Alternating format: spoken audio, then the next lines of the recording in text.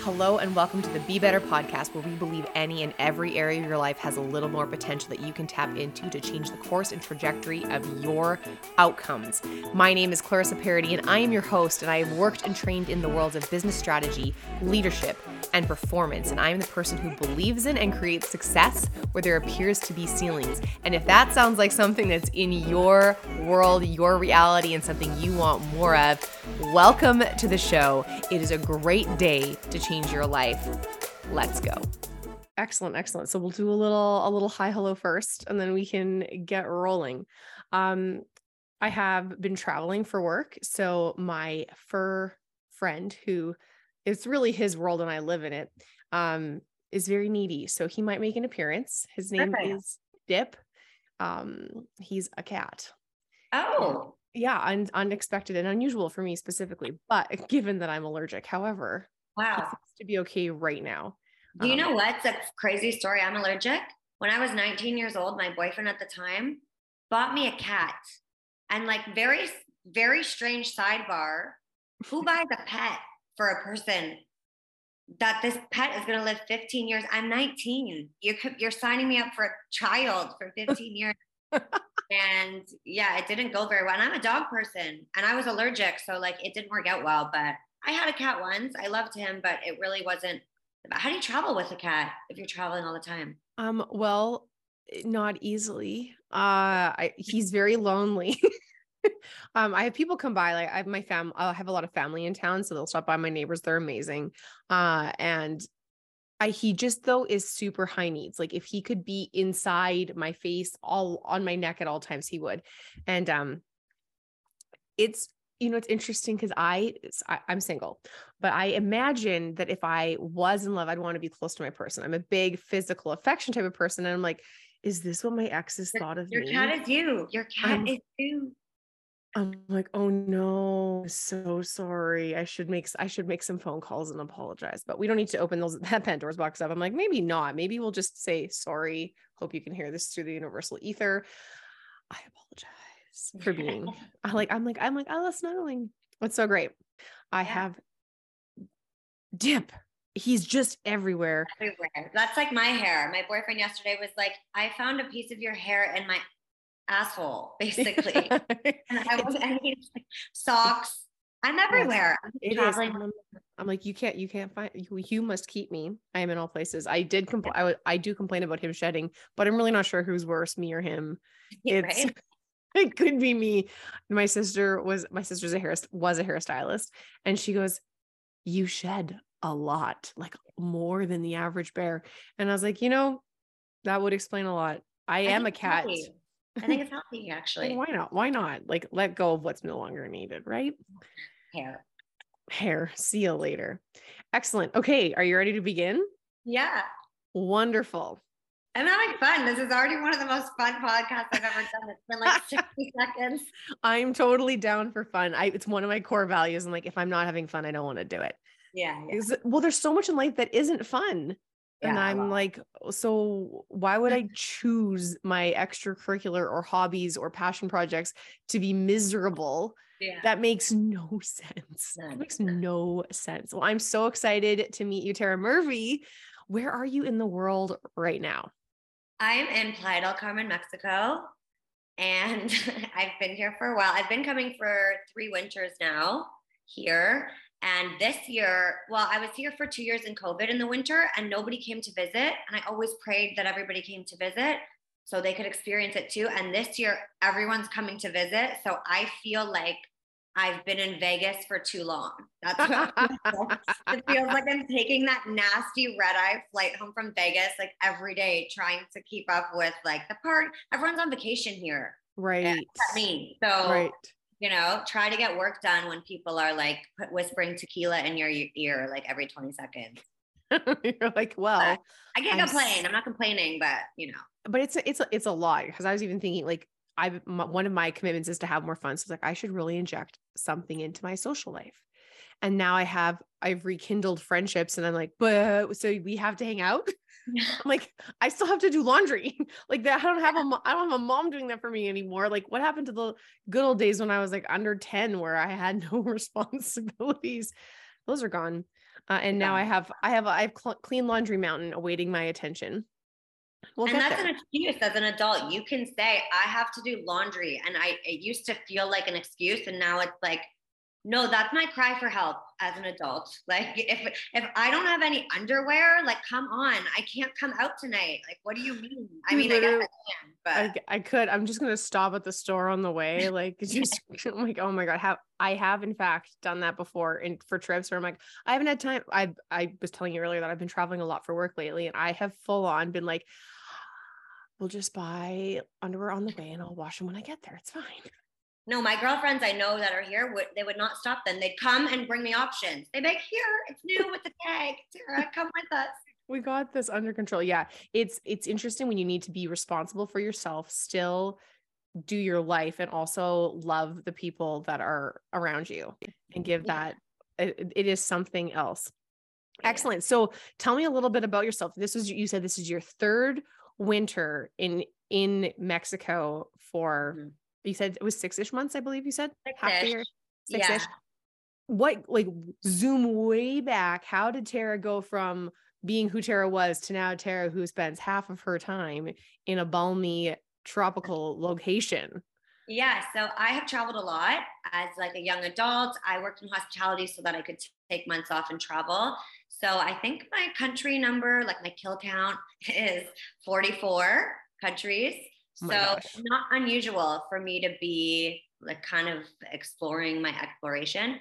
But 5 years ago, I started dating very casually this guy who golfs for a living. So he would spend winters in Florida, and I would be like flying back and forth, and we're like, oh, okay. And that style of life really didn't suit me for a long time because we were like in a relationship, but he was gone a lot and I have a job. So that's hard. It's like plugging in and plugging out, unplugging, I guess. And then when pandemic hit, Florida is a non-option. Obviously, it was like Mecca of COVID.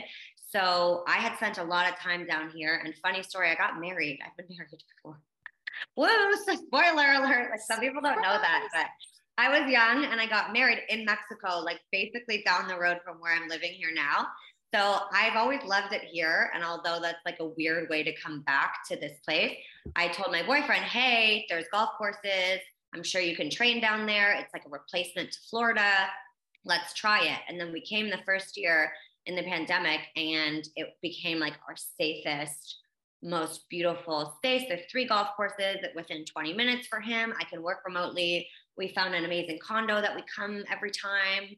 So now it feels strangely more like home than Toronto or the city does. And now people are visiting, so definitely feels like they get to see how we live down here. But that's how it kind of came to be, this half and half. And because everybody worked remotely during the pandemic, my productivity, it wasn't a conversation where it's like I have to quit my job. So I can scale back and like modify, but because of like, so the pandemic to me was very nice. It like shoved me into this space. Totally. I feel like it really, I was working with an organization and I feel like it shot them 10 years in the right direction. I was like, wow, all the tech we didn't have. And now we have it. And yeah. I think the mentality of like needing to be in an office to be productive really shifted. And I'm sure this is a conversation that's happened a million times, but I'm still like, wow, I worked from home today. I loved it. I'm like, okay, great. I had like so much more daylight, I had time in nature this afternoon, and I swear I do better. Yeah. It just is, it's definitely different. And I know that there's those water cooler conversations you can miss. And sometimes visibility can be stifled and you're not always thought of first. However, if you're doing your job well and you make sure you have those connections or you reach out to people or what have you, I think it can still be really effective.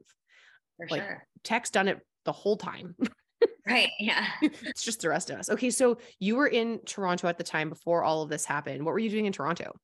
So I work in an investment bank there. And after all my travels and like my marriage being like, whoa, this isn't working, like stress, I traveled a lot. And then when I came home, I'm like, okay, get real, Tara. Like, grow up. And this isn't like, you don't get a redo with everything, So I finally I went to school for finance, and I have a bachelor's of commerce. So there was always contacts that I had And then I just did my securities licensing, which in Canada is essentially a financial accreditation, and got a job at this investment bank. And I am the only female still, the youngest on the team still. And those people are like family to me. So even when I came down here, it was a conversation of like, how can we make it work? If you want me still to be on this team, it was kind of non-negotiable for me. I'm going with my partner. And like, what do you think of that? So so I work in banking, investment banking. We help companies in the past take them public on the stock market. Most recently, the stock market obviously has been disaster.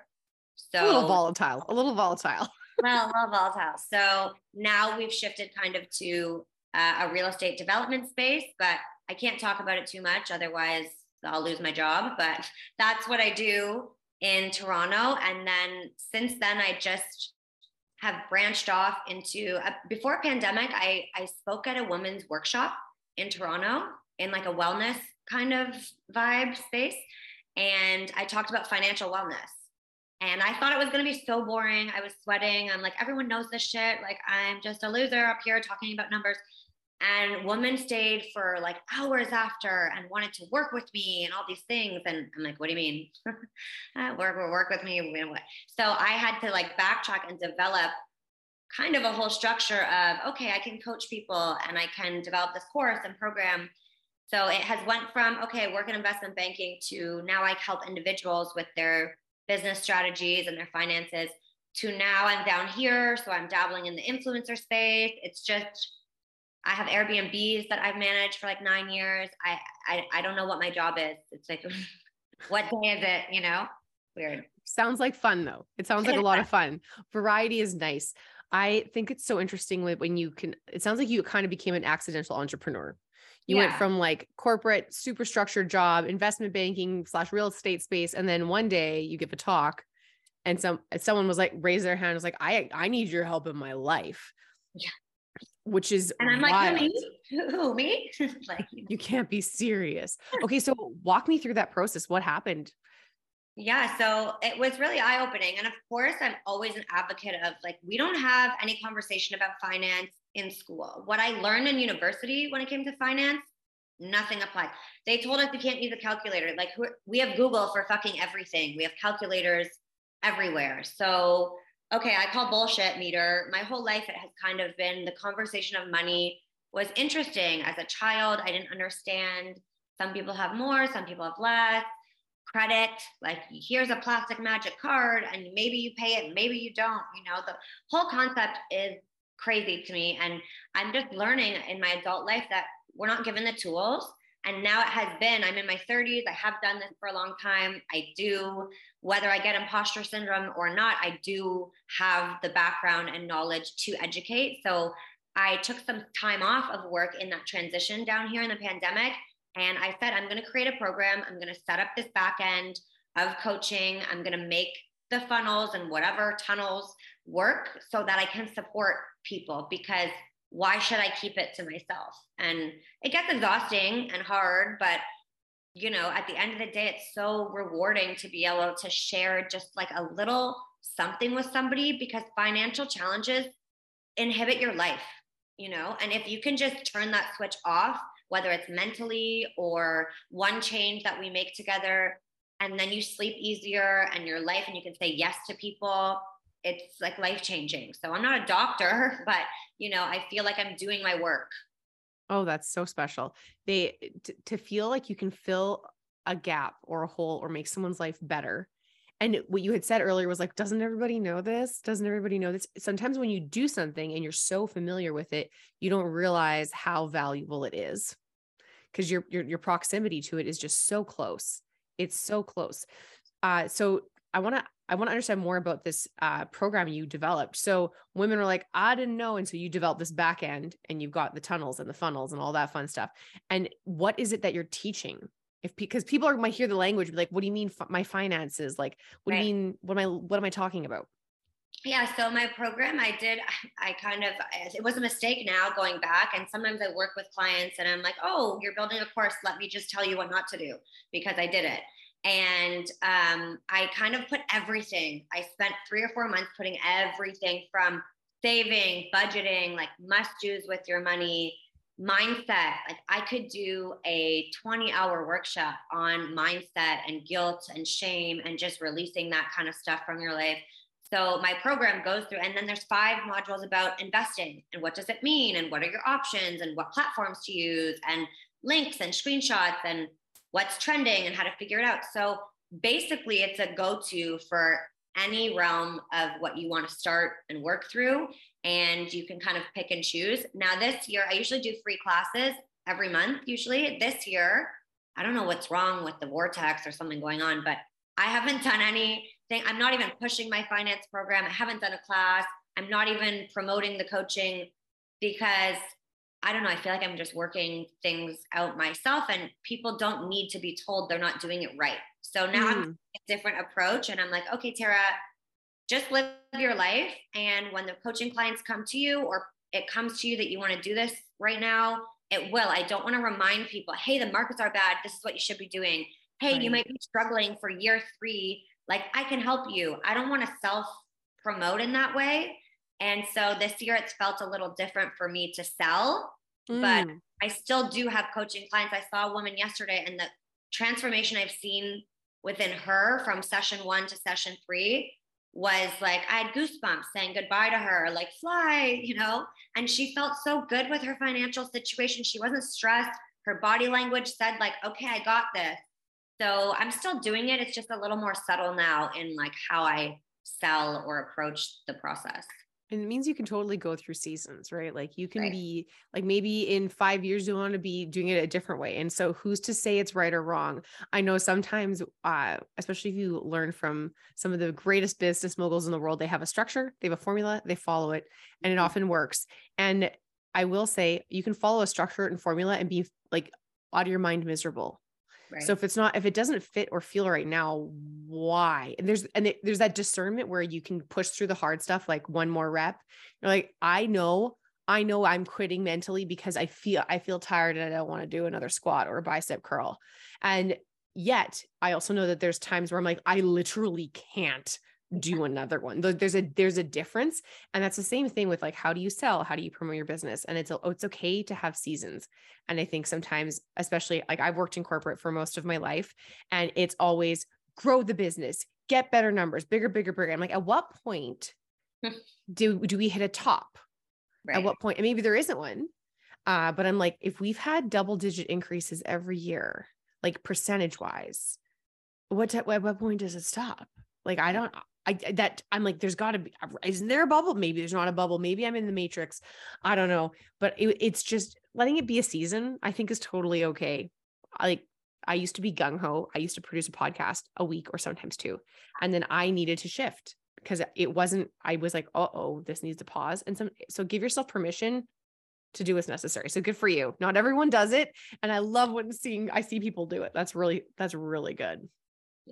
Yeah, it's hard because you don't know.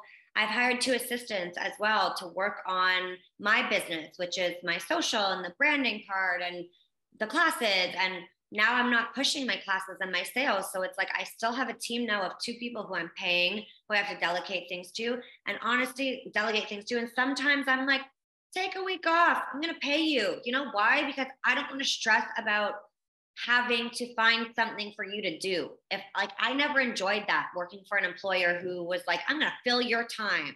I don't want to do that. So when there's work to be done, I will delegate it and I'll lean on them. But I also learned in the past few years that shifting from being an employee to having this business, to helping people, to now having a team, that this is how I want to lead. This is how I want to live my life. And I would expect the same from an employer or a team that I worked with. So it showed me a lot. Like, you have to have trust in other people. And now I see as an employee also the value that I bring, just being available, even if I'm in Mexico. I know now I have my girls, they don't live in Mexico, but I can lean on them when I need. So that's what I pay them for. And I know at work now, you can lean on me, you trust me. So I found my own kind of self-worth and value in that. And I also make sure my team and my girls and people feel valued in that space. And I think that's important. That's so important. What ways do you think really make them feel valued? Yeah, I think I do recognize the space of, hey, are you happy with the tasks at hand? Because I don't just want it to be like, this is now your job. Things are changing in my business, so you must adapt to this. So I often check in with them and make sure, hey, are you enjoying your tasks? Are you wanting more hours or less hours? Do you need time off? Like, are you okay with our communication style? Is there anything I can do to support you better? And I feel like sometimes they're shy to give me criticism, but I try and have Zooms and one-on-ones with them to say, like, no, I'm serious. You can rip me apart if you want, because I value you. So I want you to be here and I want you to be happy. So one of the girls finished school and I'm like, are you leaving me? Are you going to get a job? Like, don't leave. But, it's all part of life. And it's, just teaches me a lot about just community and people, and valuing people in life and business is something that I don't take for granted. For sure. It makes me think like, as you're saying that, I was like, how many times has a boss had a one-on-one with me ever in my life where they're like, so what do you really think? How are you really doing? I'm playing through some of the things that have happened recently. I'm like, man, there's been so many times where my bosses they were too busy. Like, it's a huge corporate structure in one of the organizations I used to work for. Like, they own 75 billion in assets, right? Like, as if I'm even like, what am I? I'm a to-do list for them, right? And I'm like, you have no idea that my uncle died. You don't know that, like, I was sick this weekend. You have no idea that I worked 140 hours the last 2 weeks. You have no idea. You have no idea. Maybe you don't care, and that's worse. Yeah. And I'm honestly like, there's been bosses, I'm not sure if they've ever asked me how I was doing, ever. And so it's like, to be a leader and to go and to intentionally have Zooms and to check if your team needs time off and to check how they're doing, it is transformative. It is a game changer, and the people you work with show up differently. And I sometimes wonder if I'm doing it wrong. I have a team right now, and like hearing you say that, I'm like, hey, what would it take? Like, how much notice do you need? If you needed to travel? So I've told you I was traveling a ton for work lately, and I'm like, and they're like, well, I'm quick to jump, like, well, whatever, I need at least 3 days. Like, that's it. That's all. And some of my team can't do that. And I'm like, I have to remember that just because it's not the way I would do it doesn't make it wrong. And that if I'm asking, I have to be okay with whatever answer they give me, or I have to accept it. Whether I'm okay with it or not is different. I'm like, okay, if I give them room to be willful or to offer their opinion, I have to respect it. That's probably why a lot of employers don't ask. Honestly, probably. Because you can't unhear somebody asking for help or support, so I just check in. I just make sure, every week I say thank you, for your work. If we're not on Zooms or we're not, I just think it goes a long way. And I truly need them to run my business now, because they allow me to have so much. I couldn't do this podcast at this time today if I didn't know that in the background I had support or every base was covered. And that is due to them. That is not due to me. So I have been able to offload a lot of the stuff that I don't know how to do properly. That's not my expertise. And I still want to show up in those spaces, but I don't want to spend 2 years learning how. So I can't do it without you. So I don't want you to go anywhere. So I'm making sure that you are like love bombed almost in a corporate way to be happy with your job so that I don't lose you. And I think that when companies don't care to lose you, like you are interchangeable, which everybody is, and that's a good lesson, that like you're not on a high horse anywhere. But I still feel like gratitude, goes a long way when you're showing up for work and there's an exchange of money there. Because again, I teach women and coach women on earned income matching and being aligned with their values. And if you hate your job every day and they pay you, well, you're spending money on something, it's like you resent. Like you're spending because you resent where you're getting it. And there's a cycle there that people don't know exists. So I feel like, at least in my bit, when I'm paying people, I want them to be happy. And I want it to be like, here, I round it up or whatever. And when I'm being paid, I want it to be, okay, I feel good about the work I've done. So I think that's important too. What do you think the biggest impact is about when you work for when you have a job and you're totally resentful and you're like, I literally hate working here, and then you live your life. Like, what is the how does that impact that financial cycle you were talking about? Yeah, I think it's a love hate. Like for me, I worked in hospitality for a long time and I didn't know that you could take a day off or it's okay to have a weekend. They would punish us to not be there for 17 hours or not show up 45 minutes early for a shift. Then, motherfucker, sorry, I don't know if I can say that, but Oh yeah. time. You want me to be here at 4, put 4. Don't secretly want me to be there at 3 o'clock because I can't read your mind. So I feel like going through that, I was only there for the money. And in turn, I had resentment. And I feel like in time I would go out and party and drink and splurge and whatever. And it was because I only saw the dollar signs. I wasn't thinking about my goals and my values. And I wasn't giving the money back to myself as much as I could because it's almost as if I didn't want it or it was like toxic, abusive. I have to go back there and earn more. So I just feel like the healthy acknowledgement of, I'm not saying if you're unhappy, quit your job and like, oh, you're unemployed, but think about where your money is coming from and understand how that might impact your financial choices and decisions and life. Because I coached this one woman, and I go on tangents, but this one's a good one, I promise. I coached this one woman who worked for the government for 15 years. And her raise over 15 years was, I think, 50 cents, okay, Government of Canada. And she was overqualified for what she was doing, never got a raise, was terrified to leave, had been married and divorced, so now was on her own, doing everything by herself, came from a traditional family, so they didn't teach her finances. And I looked at her session 1, and people come to me to clean up their finances, but I kind of look at their lives.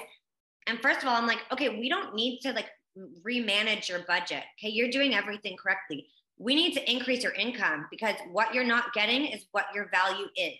And she was like, because a lot of people don't realize. So since then, it's been probably 6 months. I got a message from her on Instagram the other day saying, Tara, I helped her create a new resume. Okay, went from financial coaching to now we're looking for jobs. I had my assistants look up like 20 jobs for her within her realm, their pay, what they required, just so she knew this is your value at the level that you're at.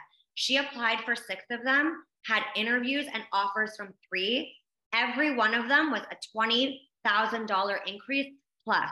And she could take a year off government. So if she really hated it, she could go back.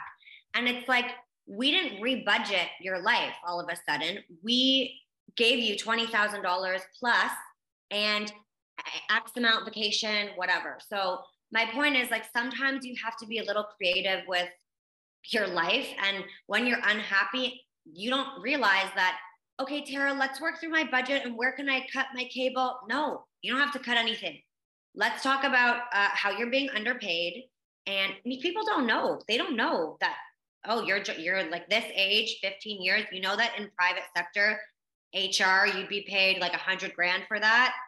And then she gets the offers. So anyways, that tangent is just like, know your worth and your value. And sometimes seek support because you don't know the little bits of information that other people will give you that gives you that aha moment that, wow, what? Okay, 20 grand came out of this like $200 session. Great.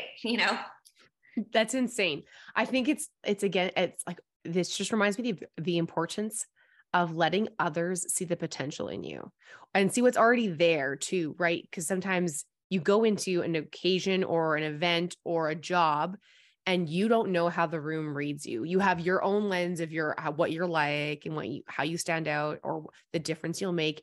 And sometimes you need someone like a Tara to be, hi, hello, there's some clarity missing here. Have you considered you're massively underpaid?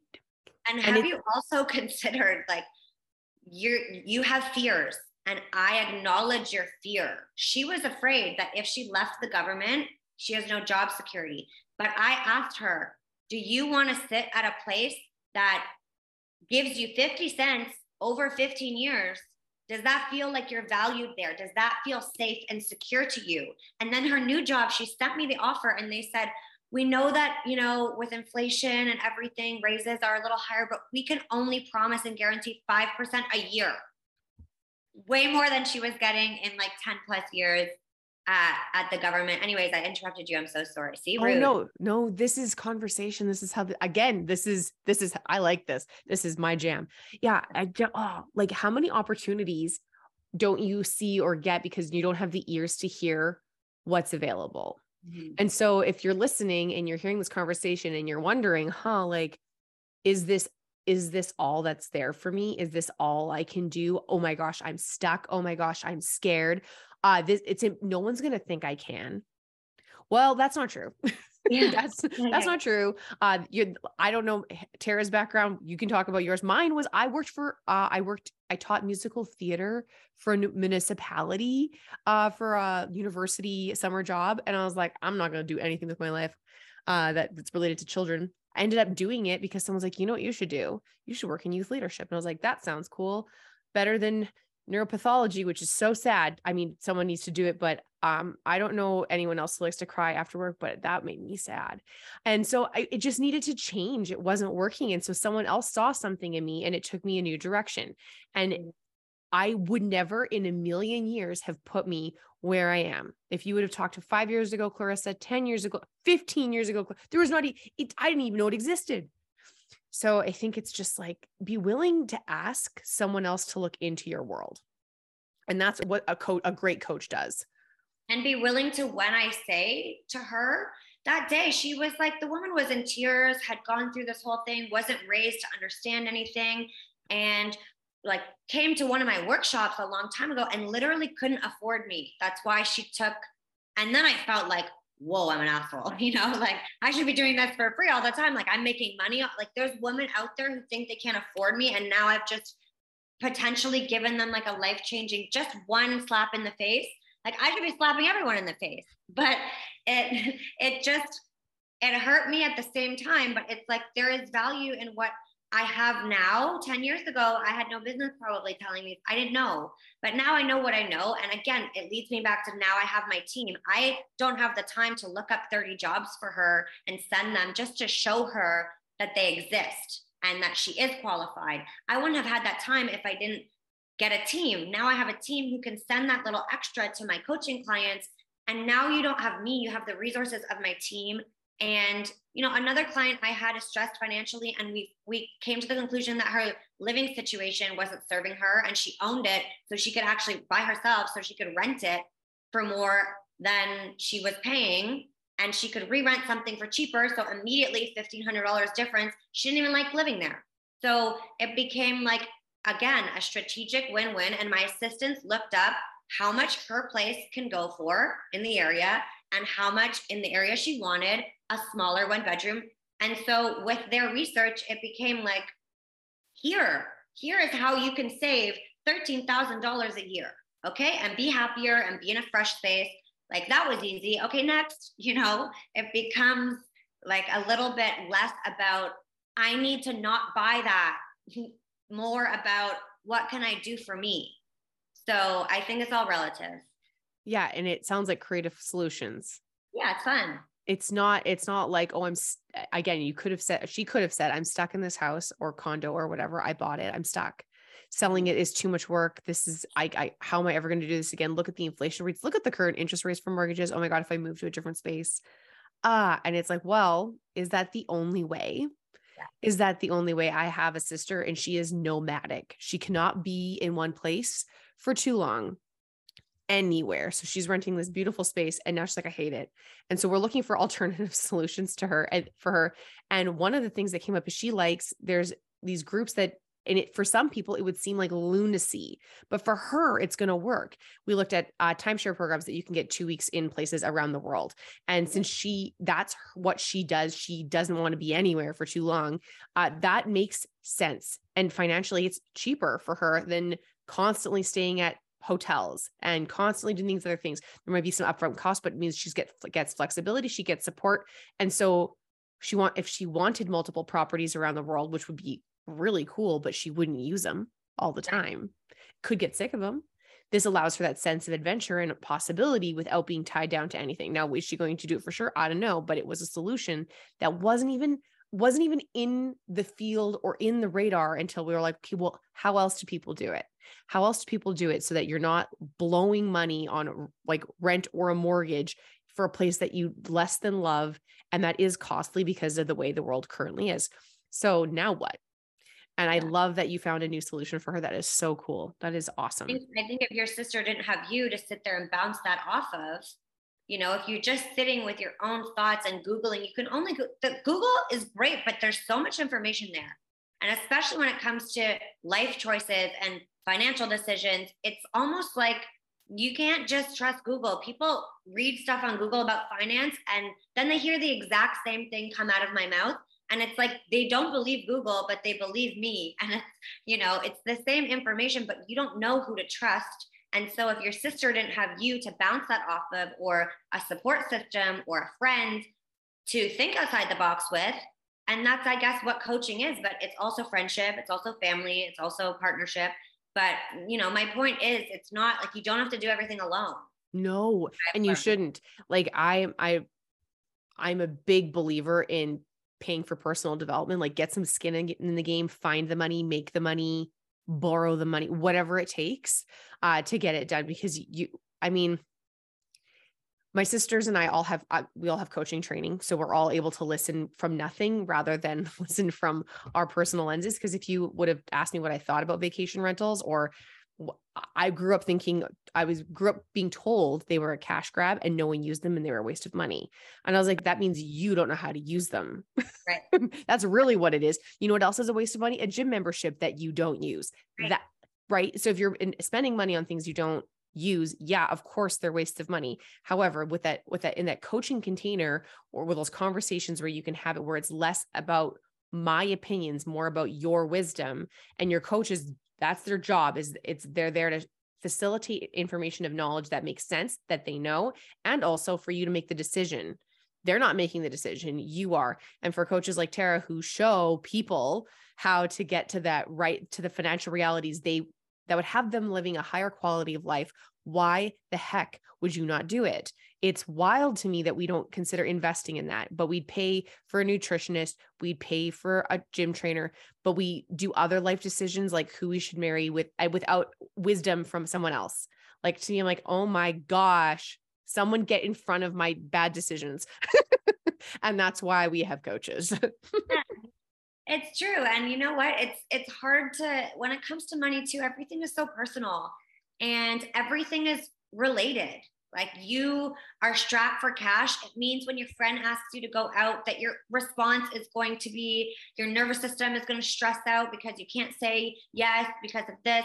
That same woman who got the $20,000 raise, I almost cried when she sent the message because she said, here are my options. Tara, I can say yes to every wedding I'm invited to now.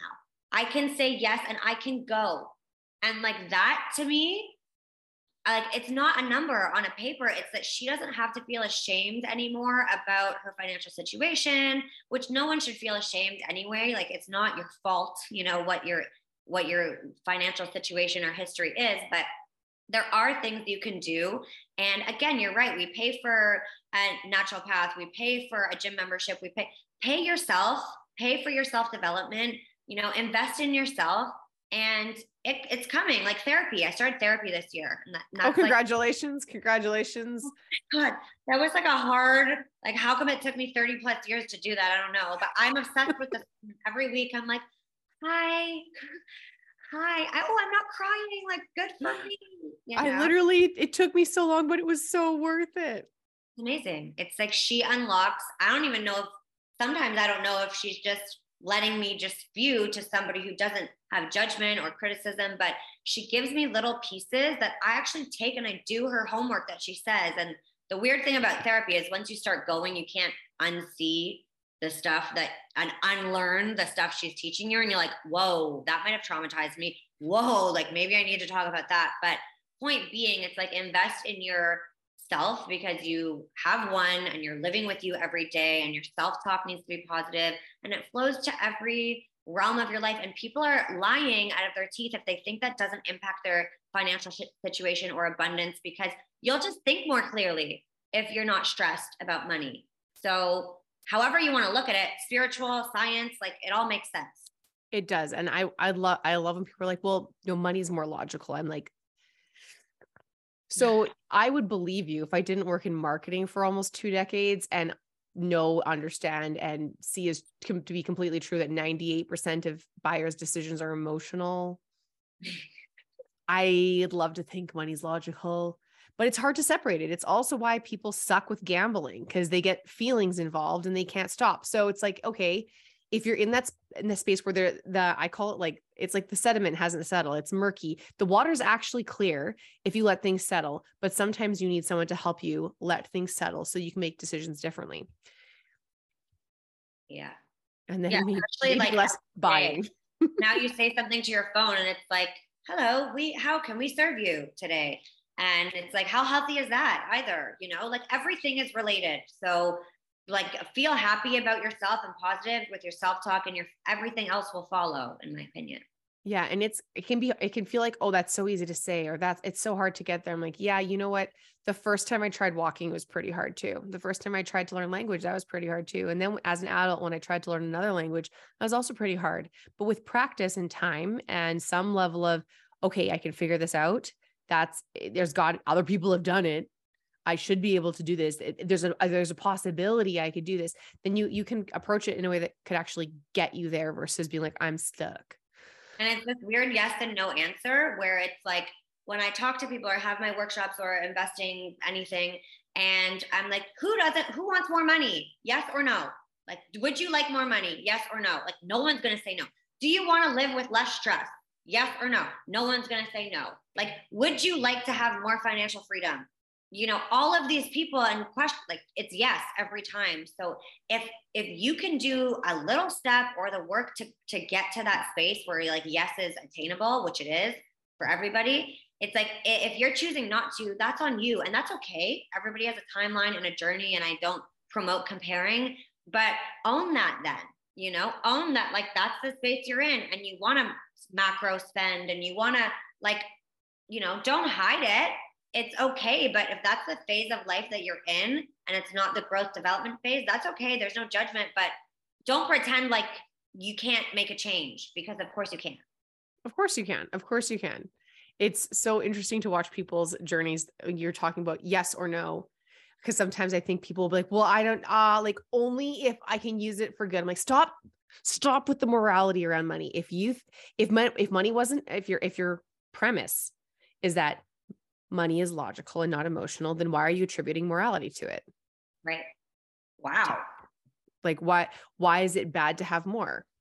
If money is logical and linear, why do you have guilt around owning it or having it or saving it or giving it away? Why do you have guilt or shame around that? If money is logical? That's the best argument I think I've ever heard when it comes to money and logic and emotions. I'm going to use that one. You take it.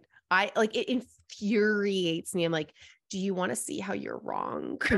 Because I could show you. Right. You're exactly right. And like, the thing is, there is like inherently, you didn't do this yourself, but there is guilt and shame around spending, around bad financial habits, around all this stuff. Inherently, you learned a lot of this stuff from your parents. We're not taught. School has never told you anything about credit. How is that fucking possible when every human being needs credit to get anything in life? Credit cards, they don't teach you about the premise of like building your credit score. If everybody graduated high school and it's like, you're 18, let's all make sure in like grade 12, your credit is 800. Let's do that as a class. Let's compete who can have the best credit. Why don't they do that for people? It's like they want you to like, okay, fail, Well, I feel like there's so many things we just don't talk about. Like there's things that we just don't, like money, sex, love, like the things that people like, the things you're most likely to get divorced over, or the things that there's that standard stress scale that they attribute points to. And the highest one is like a death of a spouse. And then there's bankruptcy or whatever else. The top 3 things are the things we almost never address in traditional education. So my question is, why not? Like if we look at the rest of the planet and you look at a flower, they are actually designed to grow and bloom. Like that is how it is built. That's what it does. The seed goes in, like some don't, some really grow and some are like meh in the middle, but they are meant to, every seed has the potential to fully bloom. So if we know that about nature, if we consider that to be true about nature, which I consider that to be true about nature, then why wouldn't we do what we could to give the right soil nutrients, resources to every human as much as possible? And that's also onus on the human to willingly accept said resources and not be like, no, I'm not using that one. Right, right. You know, and then giving yourself that opportunity to actually thrive. Mhm. And I just, You know, and women too. Like I've been having a lot of conversations with women. I meet women down here a lot that are vacationing or this or that or solo travelers. And it's the same in school and family and structures. There are women out there. Like I thought this mean girl era was like way done. I just guess it's jokes not on you. done. Jokes on you. I guess it's not done. Like, you know, being vulnerable on social media, I get people that say like really mean things, but I know they're not like in my life saying that. When there are people actually in your life who are not like watering you and wanting you to nourish and grow, and they actually want to suppress you. I'm experiencing that with like extended family and friends I see.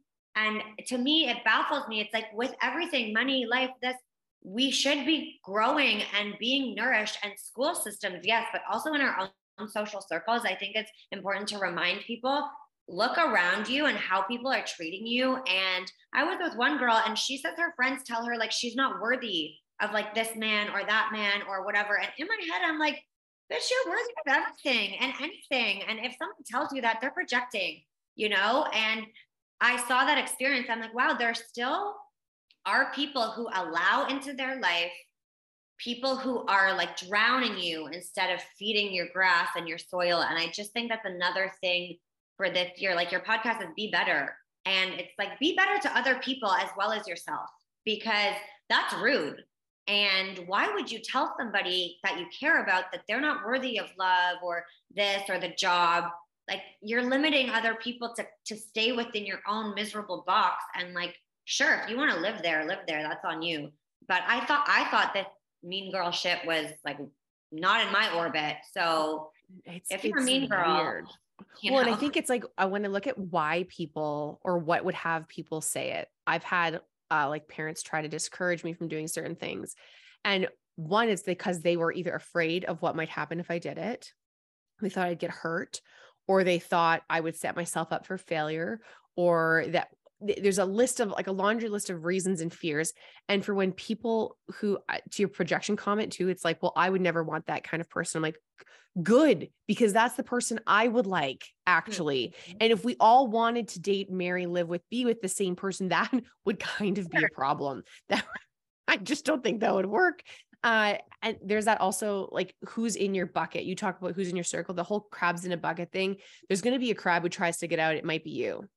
And the other crabs in the bucket are like, whoa, what are you doing? And they actually will pull that crab down. And so I'm like, yeah, you know, nature's a cruel mistress, interesting one, but cruel. And it makes you wonder, like, okay, if that's happening in nature, we have a cerebral cortex and a frontal cortex, and it allows us to see things differently than nature. That crab doesn't necessarily know at a cognitive level that it's like, well, screw you guys, I'm out. And we have that choice. So to your point of the people around you spewing, I don't know, gross, cruel, awful things, guard your goals is my, like, I have learned to be very careful with who I talk to what about. Right. There are things I would only talk to my mom about, but there's other things I wouldn't dare tell her. And it's not because I think she'll be mean about it, but it's because I don't know if she'll see the same possibility as I see. No harm on you, mom. You just don't see the same things I see. But there's other things she's my biggest champion and cheerleader for. And of course I would go to her. Yeah. Of course. So who's speaking into, like, know your people well, and don't assume people are like you, because you're going to be you're going to be so disappointed. I think it's awareness in managing your own expectations, being like, listen, expectations will be the death of you. And if I expect Tara to be just like me and respond to the world the same way I do, when she doesn't, who's mad and upset? Me. She doesn't know. She has no idea I had those expectations. And you're setting yourself up for a disappointment. And you're also going to be like, well, I don't trust Tara. Mm-hmm. She hurt my feelings. Well, no, she didn't. Tara was being Tara. She didn't know. And even if she did know, it's not her responsibility to live up to some construct or expectation you've created so that you feel good. That's, you got to pay. There's a lot in like life and relationships as you get older too, because you evolve and you grow, and there are structures like parents and friends. And when they see that, it becomes a perceived threat sometimes. And it's like, but why does my growth and my like beautiful blooming threaten you? It should never. And so I try and make sure in my life, I support other people, and I only allow people in my life who support me. But there comes like a weird thing too with sharing and oversharing. Like my boyfriend is like the most private person that I know. He posts on social media like once a year, and like not that quantifies being like sharing or not, but he's an introvert, he's private. And then there's me, who grew up in this space where I was able to emotionally say whatever I wanted without judgment or criticism. So I share and I overshare on social media. I get myself in trouble a lot sharing on social media. And to me, it took me a long time to understand, but this is like my lived experience. Nothing I have putting on social is out of malice. So first of all, relax. Second of all, like this is my experience and my platform. And if you're upset that I'm sharing something, like that's your reality. So I've had to really work through, I overshare, he undershares, and how can I respect the boundary of, you know, social circles and families when I have to bite my tongue a little. I don't want to feel suppressed, but then he's like, I'm keeping this close because I grew up in a different structure than you, where maybe it wasn't the same feedback or the family structure where I could just like verbally diarrhea all over everybody. And, you know, he couldn't. So, well, maybe he could, but he chose not to. So my point is that I don't even know what my point is now, but that I've been working on this year, making sure that my communication with people and theirs back in my circle and my bucket is full of positivity. And that has turned into losing some people in my extended circle. And I'm learning to be okay with that. And then that's scary to them even more, because they're like, what, you don't want me or need me? Ouch. But it's like, I think that's actually, you pointed to what I think actually is why also people can stifle your growth or poop on it, is because what happens if you grow? Will you leave me? Will I not recognize you anymore? Well, and it may not be conscious. I actually often don't think it's conscious. But change is scary because we don't know what's on the other side of it. And so if you change, well, then what? Well, then what? Well, then what? And then that level of uncertainty can be jarring for people, and they don't know why they're reacting. But your comment earlier, but your nervous system goes like this. So change happens, their nervous system goes like this, and they're going to say something to like calm their nervous system, keep you where you are so that everything feels safe and familiar, or feels familiar, because safety is questionable. As long as it feels familiar, our nervous system, we'd rather stick with the devil we know than the devil we don't, most often from a neurological perspective. But it's dangerous if we don't change, if we stay the same. If you forever wore the same pair of jeans, one, you probably wouldn't fit it forever. 5-year-old you is not the same size as 27, 28, 42-year-old you. And jeans aren't good for every season. Or activity. So it's okay to shift and in and out of things. And I think that's a very good reminder that you can outgrow things, change them, still love them, get a different version of them, a different size, and come back to it and be like, okay, change is okay. It's okay. And the people around you might actually calm once they realize, oh, okay. I was reacting and you're actually still the same. Oh, got it. Oh, the only difference is you live in Mexico half the year. Okay, got it. Okay, you still love me. Okay, I got it. But that can get missed. When we hear it. said before, you're like, what's going to happen now? What's going to happen now? What's going to happen now is I'm going to be a better version of me who can love you better and be a better partner, daughter, sister, friend, whatever. So it's, I don't know. It's funny to me. I grew up in a structure in a family that my parents were like, we want to learn from you. We can't wait till you're a brainiac and you get to teach me. I don't come from a family that's like, this is how it is. This is how it's going to be. So I grew up in a very different kind of like lighthearted, we're going to see what happens. And it's like a little unorthodox, and it wouldn't work for a lot of people, but I grew into that. And it is why I explore and travel and, you know, helping people, because I want to learn from them just the same. So sometimes I don't realize that other family structures aren't like that. And I think people quickly realize that I'm not like that, but it takes me a second to unwind and be like, oh, okay, like this is the role that I'm supposed to fill here. And it's not because it's suppressing me, it's just because this is what they know and all that they know. So, relationships as you get older is harder, but that's why I think it's more important than ever to, get better, grow, be better, and just do your best. Excellent. Well, what are some ways that you do that, like, so our listeners can have some like hot tips? How do you continue to get better and be your best?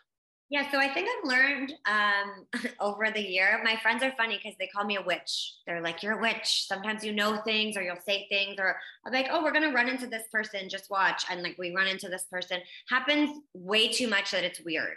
And so my friends joke and they'll be like, "Yeah, she's a witch." But I have learned in my whole life that trusting your gut when I know something and it's telling me something, not like I'm going to run into that person, but my intuition and my gut has led me only to the places that will serve me. And although other people have told me like that's not the right choice or you're crazy or whatever, being better now in my 30s and this realm of my life in this chapter means that I am going to trust myself in a way that feels I don't need a validation from any external sources. I don't need to ask anybody for permission. I never did. I was kind of a stubborn kid. But when it comes to like leading with more love instead of, just being like, this is my choice, fuck you, I'm more so like, I am trusting myself. And that is why I'm making these decisions. So I know now they're coming from a place of purity. And I think that's how I'm showing up a little bit better for myself and others by just trusting that I'm on my right path for me and that matters to me. So I'm good actually. And that's my biggest be better, I think. Yeah. Trusting that you're on your right path. And how much oh my God, how many times in society do we sit there and be like, oh, we should follow this. And this is the linear structure. And you go from junior to associate to manager to senior manager to associate VP to VP, all of these things. And it's like, since when is it linear? That's made up. It's all made up. It's all fabricated. And the decisions you make when people tell you you're crazy to do that. And I'm like, first of all, who gets to decide what's crazy?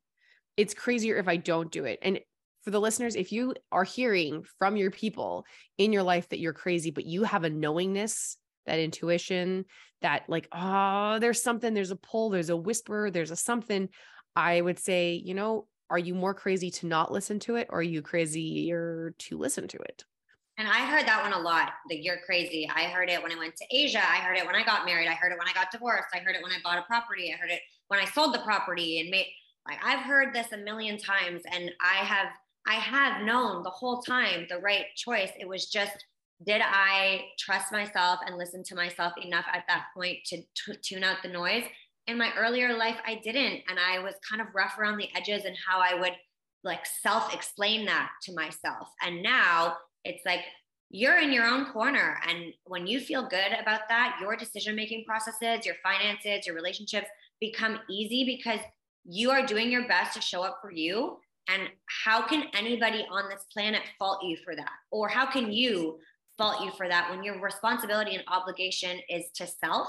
And, my therapist always says, Tara, go back to self. You try and help all these other people and accommodate all these people, go back to self. And she reminds me, and I also remind me like, oh yeah, whoa, what about me? But I've just learned, as far as my gut level goes, that's where I've been most happy.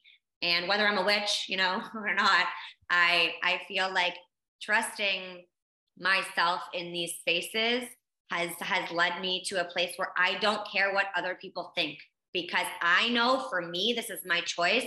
And if that doesn't sit with you, that's actually on you. So learning that and unleashing that power, it's like unfuckwithable. I see that on social media sometimes. And I like save it and I resonate with that, because when you got yourself, you don't need anybody else to make you feel like you're worthy or you're enough, and it takes a while to get there, but like every person, you have amazing qualities and gifts and expertise. Might not be the best at every single thing. None of us are, but understand that like you're showing up for yourself when you're waking up in the morning, taking care of your basic needs. That might be all you can do that day. Like you don't have to subscribe to hustle culture to have all these investments and shit that we all share about online to be like good enough for yourself. Everyone's good enough for themselves. So what you said something and I was like, oh my God, imagine someone says something about what you're doing. Imagine being deterred from the thing that will make you the most happy just to quiet someone's opinion.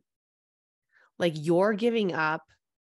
So, okay, let's say you love pistachio ice cream and I'm like, ew, pistachio ice cream. You're like, it's absolutely my favorite. I'm like, no, chocolate is much better. And you're like, I'm actually allergic to chocolate. I'm like, yeah, but chocolate's better.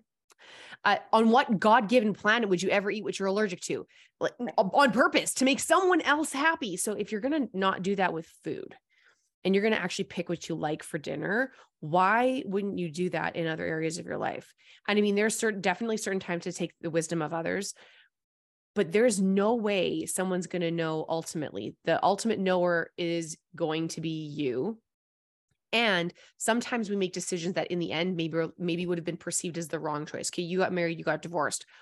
Was that the wrong choice? Probably not, because it probably served you and taught you something. That was the best choice ever. I had the most fun on that day. I still keep in touch with my ex-husband. Like, should we have been romantically married? Probably no, but you know what? That like best move that let me make my mistakes. And to me, that wasn't a mistake. Exactly. That was the point, is that it's not a mistake. Like, how many decisions did I need to go through that I needed to go through? There's a concept of being refined by fire, like purifying gold. The only way to, like, the best way to do it is through heat.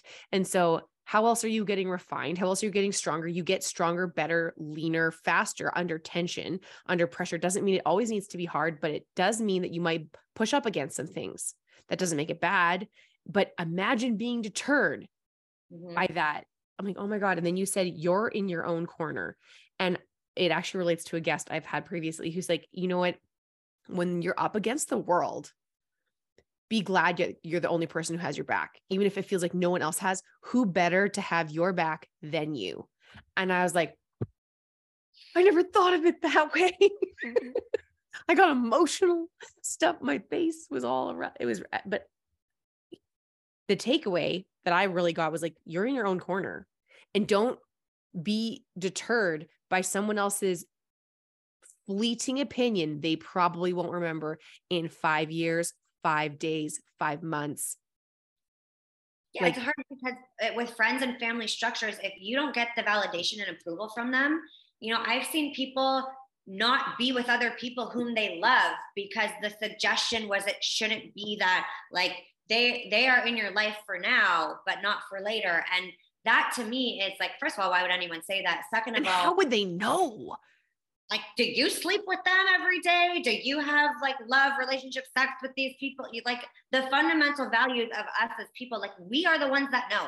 So it just becomes, of course, tough to have these it's easier said than done. I'm sure listeners are like, cool, I'm in my corner. Yeah. But like, try explaining that to my friend or my partner or my family. Yes, it's not easy, but when you truly get to a place where you are in your own corner, those opinions don't matter because you don't care. No. Don't care. And they're not going to impact your life. They won't, because you have the boundary where it's like, I'm looking after me. And if you're upset about that, that's something you work out. Yeah. Yeah. It's, oh my God, you're looking after you. You're looking after you. If you're responsible for looking after you, why would anyone else really have a say in that? Okay. Disclaimer. If you have a medical professional who maybe advises, I don't know, you stretch, drink more water, I get more sleep, maybe consider that opinion. Cause it's usually professional. You're responsible for taking care of you. And you're just I mean, there is a time and place to make others happy for sure. Mm-hmm. There is, but it is not every single day. And if anyone ever tells me that I should be, oh my God, my favorite is like, why do you work out so early in the morning? Isn't that really tough? Like, why you need more sleep? I was like, yeah. But if I work out at night, I'm for sure not sleeping. So you think me sleeping in's any different? No, like you're taking care of you. You need to know you, you need to know your rhythms, you need to know your biology, and then make decisions based off that. So whether it's your biology or your finances or your like love life decisions or your mindset, your friend group, who you choose to continue have relationships with, whether they're family or not, you need to know. And I also had a big question, a huge question. Since when did I ask? Like, this is my biggest, people think I'm rude when I say this. I say this to family. I say this to friends. When people give me like unsolicited, since when did I ask? And like, I don't mean that in a rude way, but actually I don't recall asking about this. I didn't recall saying, do you think I should wake up earlier? What do you think, guys, that I should do with my body and my time? Like, weirdly, I never asked. And like, strange. you told me what you thought. And yeah. And if you ask for opinions, receive them graciously because you asked. But people love telling others what to do. It's kind of fun, isn't it? But also they don't love necessarily executing on their lives. You know, we often know how to get to a goal. We know how to grow a business. We know how to like get stronger or lose weight or, you know, paint our house, but do we always do it? No, because execution it can be very challenging. But it's nice. It feels like you did something when you tell someone else what to do. You're like, do that. I've contributed to the world today. I don't need to fold my socks. We're fine. You know what? I guess that's right. I always wondered, like, why do people feel the need to do this? Because I don't do that to other people. I really let people, I don't control them. I let them do their own thing. I respect. So you just actually taught me something very, very important in my life, that they do it because it's like something they can check off of their feel-good list. And that honestly has been a huge aha moment for me, because I have wondered for a long time, like, I know people's intentions aren't rude, but like, why? And now it's like they need that to feel like I did something that was good advice. Okay, that makes more sense to me, because I stopped them from ruining their life. Surely. You're like, did you though? Yeah. But that helped, actually. You're a genius. Oh, why? Thank you. Every once in a while I have something. Yeah. It's not every day. It's not every day, but it's sometimes. Amazing. We keep chatting and I don't want to lose sight of things. I want to make sure you talked a little bit about your business. Are you still accepting clients now? Like, how is that working? Would that be, because I have a feeling some of the listeners might be like, whoa, she sounds interesting. I want to know more. Yeah, so I have one-to-one coaching open always on my social media, on my website.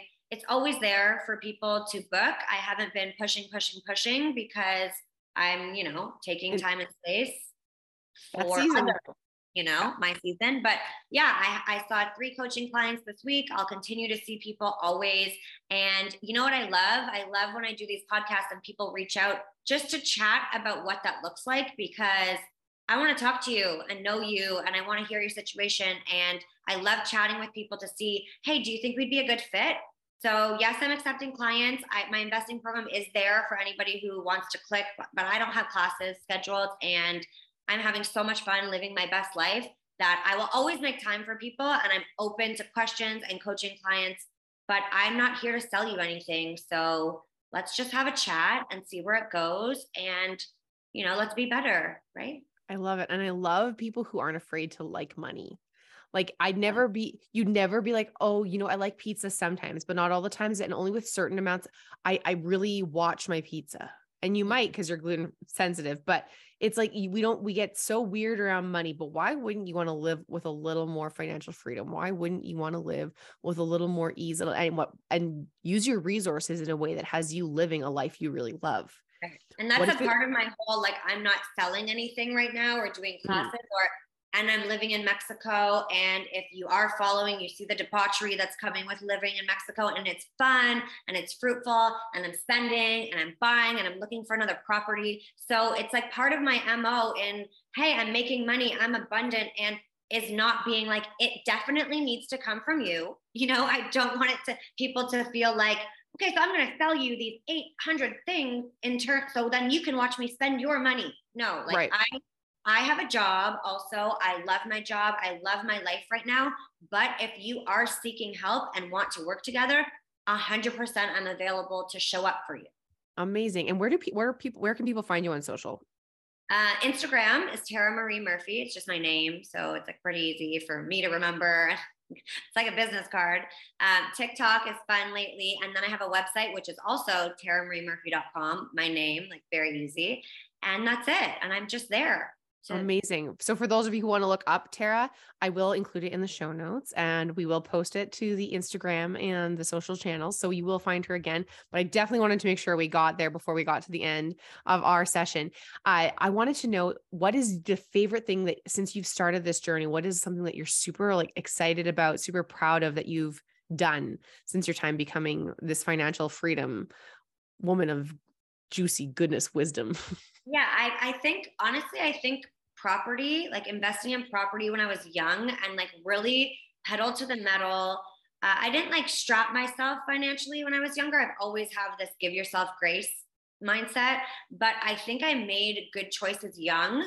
So now in my 30s and going into 40s and family planning and all these things, I don't feel the pressure that I think a lot of people feel. It's like the opposite. People get to like 40, 45 and they're like, whoa, I should think about retiring. Or whoa, like, I mean, I own like several properties and nobody has their name on them but me, and nobody helped me with them. So I think, setting yourself up young, whether it is 20 or 30 or 40 or 50, like as soon as you're listening to this and you're like, I could do something better, whether it's me or somebody else, I think my biggest takeaway from being proud of myself is that I did that stuff early on, so that now I can have the option to live in Mexico, to say, I don't need to sell you this because, I'm still good and I'm not here to like bamboozle people. Everything feels aligned to me now because I did the work. So I think my lesson for myself and my thank you is, thank you for doing the work. And when it was uncomfortable financially and otherwise, so that now I can really relax and say yes and do things that I love without feeling guilty about it. And so for people who haven't done that yet, is there still hope? Of course. That's why when I say it, I say 20, 30, 40, 50. I have a mother who's in her 50s and she made some strange financial choices before I was able to advise her, and went through 2008 and all these crashes. And a few years ago, she was almost in tears, like, Tara, shit, I haven't really thought about like, I have grandkids now, I want to retire or whatever. And so we sat down and we made a sound plan. And this lady now moved to Austin, Texas. She's with her grandkids 3 days a week, max relaxing, chilling, has a rental property, and we worked it out. So she's okay. She cried one day. I remember one day she called and she's like, wow, that's what I have. I can retire. Like you can be creative with finances and money at any age. So I just think, like, if you're hearing this and that's something you need to do, whether you're 50 or 20, like, let's do it and like make that move, because you will thank yourself later. My mom 3 years ago wasn't with her grandchildren, and now she is. And for her, that's like her greatest gift. And now she wants me to have more. So like, maybe I should have told her to go back to work. But that's just my thoughts are, it's never too late, but it's never too early. Yeah. Amazing. Oh, what a delightful conversation. This was so much fun, Tara. Thank you so much for being on the podcast. Any final remarks? No. Just amazing. Be your best. Amazing. Thank you again. It was such a pleasure to have you on the podcast. And I look forward to seeing all of the people who come and go through you, and how their lives are transformed. Thank you so much. No problem. Have an amazing day. If this podcast has landed with you, served you, provided value, please let us know. Give us a like, subscribe, share it with a friend that you know it will make a difference for. We are here to be a contribution and a service to others. We cannot wait to see you next time. Thanks again for tuning in. Take care.